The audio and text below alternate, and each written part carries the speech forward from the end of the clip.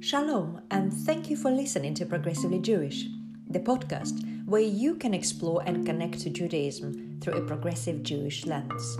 I'm Rabbi Tanya Sachnovich, and it is my pleasure to be hosting a conversation between two future leaders of progressive Judaism, Charlie Barker, Haida teacher from Liberal Synagogue in Nottingham, and Matt Turchin, student rabbi from Leo Baeck College in London, about their Jewish journey and their ideas about strengthening the future of progressive Judaism. This theme corresponds to this week's Parashat Ki Tisa in the book of Exodus, and our ancestors' journey to the Promised Land, including the infamous story about the golden calf.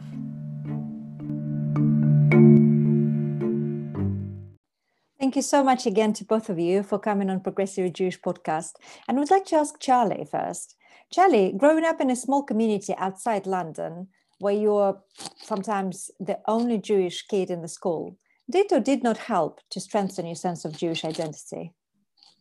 Well, I think it's quite interesting because I think for me, it definitely did because, I experienced, lots of kind of casual anti-Semitism in school and stuff. And, when it's only me and my sister or me, my sister and my cousin that are Jewish in the school, it's kind of, there's definitely, I think if for some people it really strengthens it, and for some people it goes the opposite way, because when you experience something like that, it's either gonna make your connection stronger or kind of break that connection, I guess. So for me, I was quite lucky. It strengthened it, which was nice. Oh, thank you very much, Charlie. And Matt, were your experiences of growing up in America different from those of Charlie's? So my Jewish identity began in the home, and if you've seen the show Friday Night Dinners, then you'll sort of understand that was our Judaism up until about the time I was 9. That and an annual Seder, which was always at someone else's house. So for me, I didn't even understand how different that was until I started having friends come to my house, because we weren't supposed to go to other people's houses on Friday night. You had people over, and they would ask, what's the deal with the things you say over wine? What's the deal with the candles? What's the deal with the bread? And I didn't know. And I had to come to terms with not even knowing sort of more than what I was given at the very beginning. And the very first time I mentioned to someone at school that I was Jewish, their reaction was, well, I'm not supposed to be friends with you because we're Catholic, but I like you, so it's okay. This is fascinating. So, Charlie, can you relate a little bit to that experience in terms of your practices at home? Because being a liberal Jew might be different from being a Jewish person of any other strands of Judaism. How can you relate to what just Matt has said? Well, I definitely relate to the bit about Friday night dinner, because when I mention that I'm Jewish and people kind of ask me if I do like Orthodox practices, I always use Friday night dinner as a bit of an example. Like, I'm like a Jew in a Friday night dinner sense. So I definitely relate to that bit. That show really helped me to get people to understand kind of liberal Judaism a bit more. And yeah, I think I didn't know, like Matt said, I didn't really know any different until I got to school, because a lot of people that I knew were also Jewish from synagogue, or I was at like infant school and nobody really talked about religion at all, because we were like 5 or 6. So until I got to secondary school, it very much was kind of, that was just normal. And then I got there and I was like, wait, people play video games on Friday night? I was really confused, because Friday night my cousins would come around and everybody would be like, oh yeah, guys, let's play some FIFA or whatever on Friday night. And I'd just be like, well, I can't. How can you guys play on Friday night? And they were like, well, we're not doing anything else. I was like, I didn't really understand. So yeah, I guess I had to kind of come to terms with that a bit as well. Thank you so much, Charlie. I want to ask Matt, when did the sense of kind of community come into your life? Was it an important part of your Jewish upbringing or Jewish journey or not? So my family situation was interesting in that I'm a set of two siblings. So my brother's 2 years older, and then my other two siblings are 15 and 17 years older than me. And that sort of gave my parents a chance to raise two sets of children in two completely different ways. And when I was 9 and my brother was 11, it seemed important to my mom, who had been raised Orthodox and went back from that, that my older siblings didn't really have a Jewish identity and they wanted us to have one. So we joined a synagogue, which meant my brother had 2 years to catch up on 11 years of education before becoming bar mitzvah. And I had a little bit more time. And that community, that Reform community in America, is where I learned really what being part of a community is, so that when you're Jewish, you're not the only people doing something on a Friday night or the couple cousins and friends that you have, but you have an entire community that celebrates these things together. Thank you very much, Matt. That's really interesting. But that's where the community comes from feeling one in a wide crowd, and then suddenly you're surrounded by similar-minded people. But your accent is a little bit different from mine. But as you just mentioned that you come from America, what did bring you over here from all the way from America? Well, a lot of things brought me over here. Part of it was, it just has so much to do with my my refinding sort of my roots and my Jewishness in a Reform way. I spent about 10 years being an Orthodox Jew in the middle of, from the time I was 16 to my mid-20s. And I had to come back from that to finding my roots to where I really felt comfortable being Jewish. And when I decided that I was going to go to a rabbinic program and really feel it out and go back to where I felt like I belonged when I was 15, I did my research and I found that this was the place I wanted to be, that the small communities here, you can get lost in American communities just because when you get a bunch of rabbis, all the Reform rabbis in America, and put them in a room, you can't see the end of the room. And you come here to the UK and everyone knows each other. It's a family and it's different. If you want to know the other reason I came here, I followed someone here. So I came here for love, and I'm staying here for that same, for part of that and part of just growing in this world. That's lovely. Thank you very much, Matt. It's wonderful to know that you're training to be a rabbi and that we will welcome you into our small progressive family almost soon. Charlie, I wanted to ask you, can you relate to what Matt said? Does it feel to you like as a small family, progressive Judaism or liberal Judaism you grew up in, or do you feel that you can relate to other communities around the country to a certain extent? Yeah, definitely. Like when I go to like LJY NETSA things, events, and I meet kids from, mainly it's kids from London synagogues, and obviously those synagogues are slightly bigger, and so I don't have as much in common as they do. But actually, I went to an event recently where it was just a kind of small synagogue. So there was a community from Birmingham, from Newcastle, and some other really small communities. And what was really interesting was that we kind of all found out that we'd all had the same experience with everything being catered to the big London synagogues. So that was quite interesting to kind of find out that we'd all shared that experience. But yeah, I definitely do think it is like a family.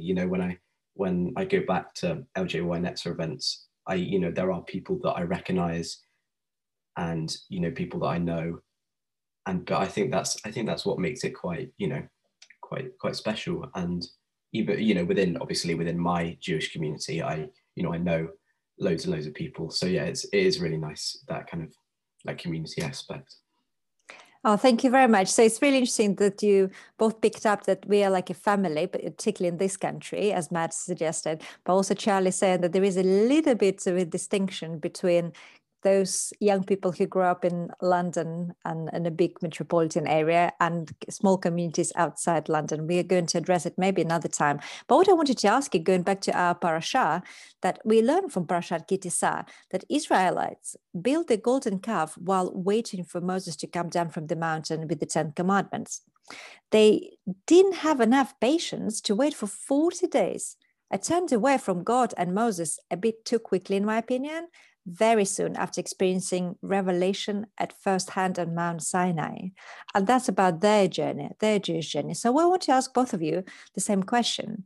What do you think helps or has helped you to maintain your commitment to progressive Judaism of all these years, and particularly Matt, with your search, with your own journey in your life? Who would like to go first? Charlie, go on. Yeah, I think, yeah, I do think that, when they were waiting, building the golden calf, I think that was a bit impatient. But I definitely understand it's quite a difficult thing being asked to believe in something that you can't see or touch, or, there's no, it's very hard to get that connection. And I think the thing that's kept me is there's two things really: the kind of the openness and the inclusivity of liberal Judaism. If I was to go up to my grandpa, he was one of the founders of our synagogue, and if I was to go up to him and tell he's been a Jew all his life, he was an Orthodox Jew when he was younger. If I was to go up to him and tell him that I didn't believe in God, he would. In fact, I wouldn't be surprised if he said I agree. And regardless of who I said that to in the congregation, there would be no judgment. There would be nothing like that. I'd just be able to have a genuine, interesting conversation with whoever it was, and at the end of that, there'd be no judgment whatsoever. And I think that, what's the saying? Two Jews, three opinions. There's just it's just really inclusive to whatever you get out of it is viewed as positive by everybody. And the other thing is the community. I've got loads of friends that are Jewish, and I've got family friends and friends that I've made in Hader, and I've also recently started teaching at Hader, and that has just brought a whole new kind of perspective onto it, which is really nice. So yeah. Oh, thanks very much. That's interesting what perspective it brought now, not being a student at Hader, but actually teaching at Hader. But that's interesting. So what you're saying, that first it's been our community being really inclusive and not judgmental, that really helps, because then the diversion of different opinions is welcomed and people are not judgmental. But also the sense of community, which is so important, and having friends and family belonging to community. Matt, can you relate to it? Sure. I grew up in a house with a room that was a dedicated library. You could go and you could grab any book if you could reach it. Some of them were way too high. And there was never any restriction on what I was able to read. And I can't imagine what that room would have been like had my parents decided to, cover up half the books or 2/3 of the books and say, you can't read those. But I feel that when you talk about what voices are in a room and you take away half of those voices because they're not male, or you take away a huge percentage of those voices because they're not Ashkenazi or whatever it is, then you're taking away so much of what Judaism can be. And coming away from a more Orthodox perspective and coming back into a perspective. My first rabbi was a woman. And for 10 years, she wouldn't be able to be heard in the synagogues that I was praying in. And she is one of the reasons where I am today. I can't imagine being in a space where her voice couldn't be heard, where anything is restricted. And like Charlie said, where any questions are sort of off the table. And that's what keeps me in a liberal perspective, in a progressive system, because I know I can always come back to the questions and ask them again, and never be, you know, sort of have someone look at me sideways and say, we don't ask that around here. Well, thank you very much. So it's interesting, right? Even though you both come from two different parts of the world, but the sense of inclusivity is as you both said, non-judgmental, inclusive, and so diverse. You both mentioned those. Charlie, would you like to comment on what Matt has just said? Yeah, well, it's really interesting. You said that your first rabbi was a woman, because the first rabbi I can remember is obviously sat here with us now, Rabbi Tanya. And you said that your first rabbi was one of the reasons you're still in Judaism. Well, I think that's probably the same for me. You know, Rabbi Tanya is, you know, a really amazing rabbi, and makes it very easy for people that aren't necessarily maybe traditional Jews, in whatever sense of the word that is, to have a place and have a purpose within the community. So yeah, I thought that was quite interesting, actually. Charlie, thank God I invited you to come on this podcast. That was a good idea of mine. Thank you very much. But on that note of obviously talking to both of you who are strongly committed to your progressive Jewish values, and you certainly both been on a journey, and it's not the end of your journey. And certainly, Matt, your journey has been particularly interesting, you know, kind of rediscovering your roots and going through the Orthodox phase in your life, and then going back to progressive Judaism, which clearly works best for you. It's really interesting for me to ask you the next question. And the next question, what do you think can make the future of progressive Judaism stronger? And probably like a sub-question, how can we help the next generation of young people to make that commitment and connection with progressive Judaism stronger and more meaningful?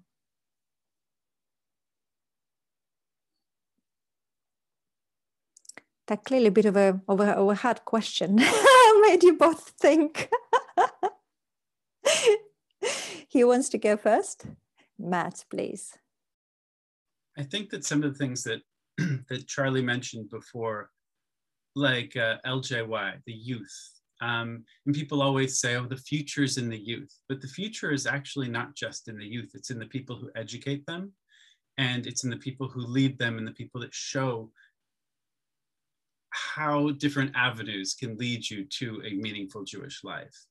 So if I were to answer that question, how can we make the future of progressive Judaism stronger? It would be making stronger educators and putting focus on good education and good leadership, and a leadership, like Charlie said, that you can ask anything and you can say what your beliefs are, and you know you won't be shot down.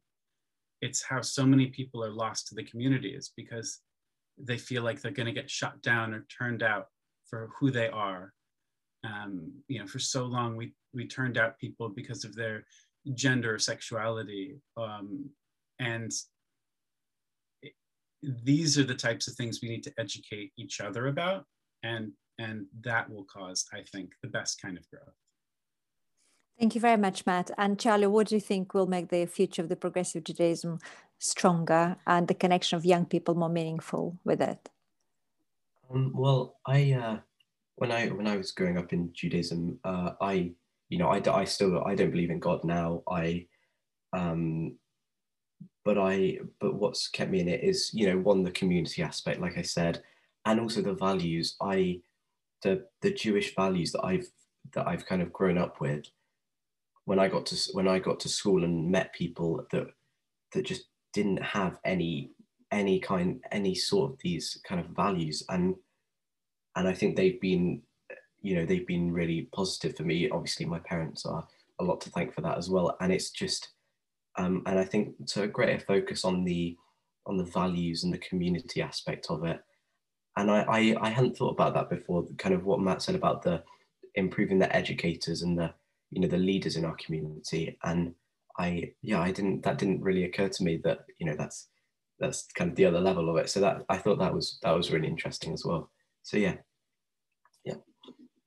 Well, you basically agree with Matt and then saying that the value of family and community, that the values that were really important for young people to make connection with progressive Judaism, and which will make our future stronger. And Matt, just the last question. Do you think that the way the Jewish education is treated in this country and in America are different, or are they similar, the same attitude, being experienced of same system both in America and here? Well, I found a funny sort of way into education in that I didn't want to be a Jewish educator. I just wanted to be a teacher. And I went to a Catholic master's program to get my degrees in education. And then while I was in my first few years of teaching, I was offered an opportunity to teach at a cheder. And then I started meeting people who had master's degrees in Jewish education, who had been passionate about Jewish education. And this was a time when I was completely secular, between being Orthodox and Reform again. It's another part of the journey. And my secular self said, I can be a Jewish educator. How do I do that? How do I take everything and bring it back? And so really for me, it's about trying to catch up. All those people that I met that really knew their passion was Jewish education from the beginning. And I came to realize over time that I just wanted to be a Jewish educator. And I found that's possible here. I found that's possible in America too. I don't think there's any restriction on it. But I do think that we need to encourage our teachers to want to pursue standard education as well. That there's so much to being an educator that goes beyond who you are on the inside. I can walk into a classroom and teach a group of people that have never met a Jew before in a different way than I can walk into a classroom and say, I can identify with each and every one of you at a different stage because of where we all come from and who we all are. And those activate two different parts of myself. So I think the marriage of just being a teacher and being a Jew has made me the best type of educator that I can be. And I don't even know if that answers the question you asked. That's really helpful. Thank you so much, Matt. And thank you so much, Charlie. The main thing that I'm so pleased to have both of you on our podcast, because the both of you made and maintain such a strong commitment with progressive Judaism. And I wish you all the best on your journey, Charlie, for you being a teacher at Haida and your future university journeys whenever it comes to that time, and Matt on your rabbinical journey. And I'm looking forward to welcoming you as my colleague in a very soon future. Thank you very much. Charlie? Matt, I know this doesn't mean much as a 15-year-old boy that you just met half an hour ago, but I think from what I've heard, you seem like you'll be a fantastic rabbi or whatever you want to do. So yeah, good luck. And Charlie, thank you.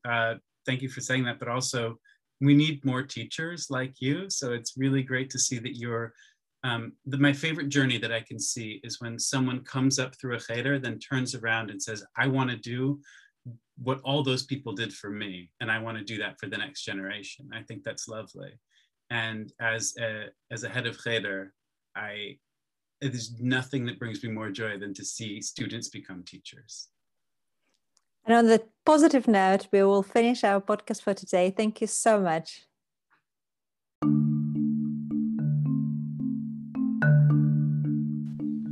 Thank you very much to Matt Turchin, a student rabbi from Leobe College, and Charlie Barker, a member of Nottingham Liberal Synagogue and the teacher in their Sunday school, for joining us today. And thank you to Liberal Judaism, Reform Judaism and Leobe College for supporting Progressively Jewish. Next week's episode will be hosted by my friend and colleague Rabbi Richard Jacobi, and we'll be exploring the theme of restrictions and liberations.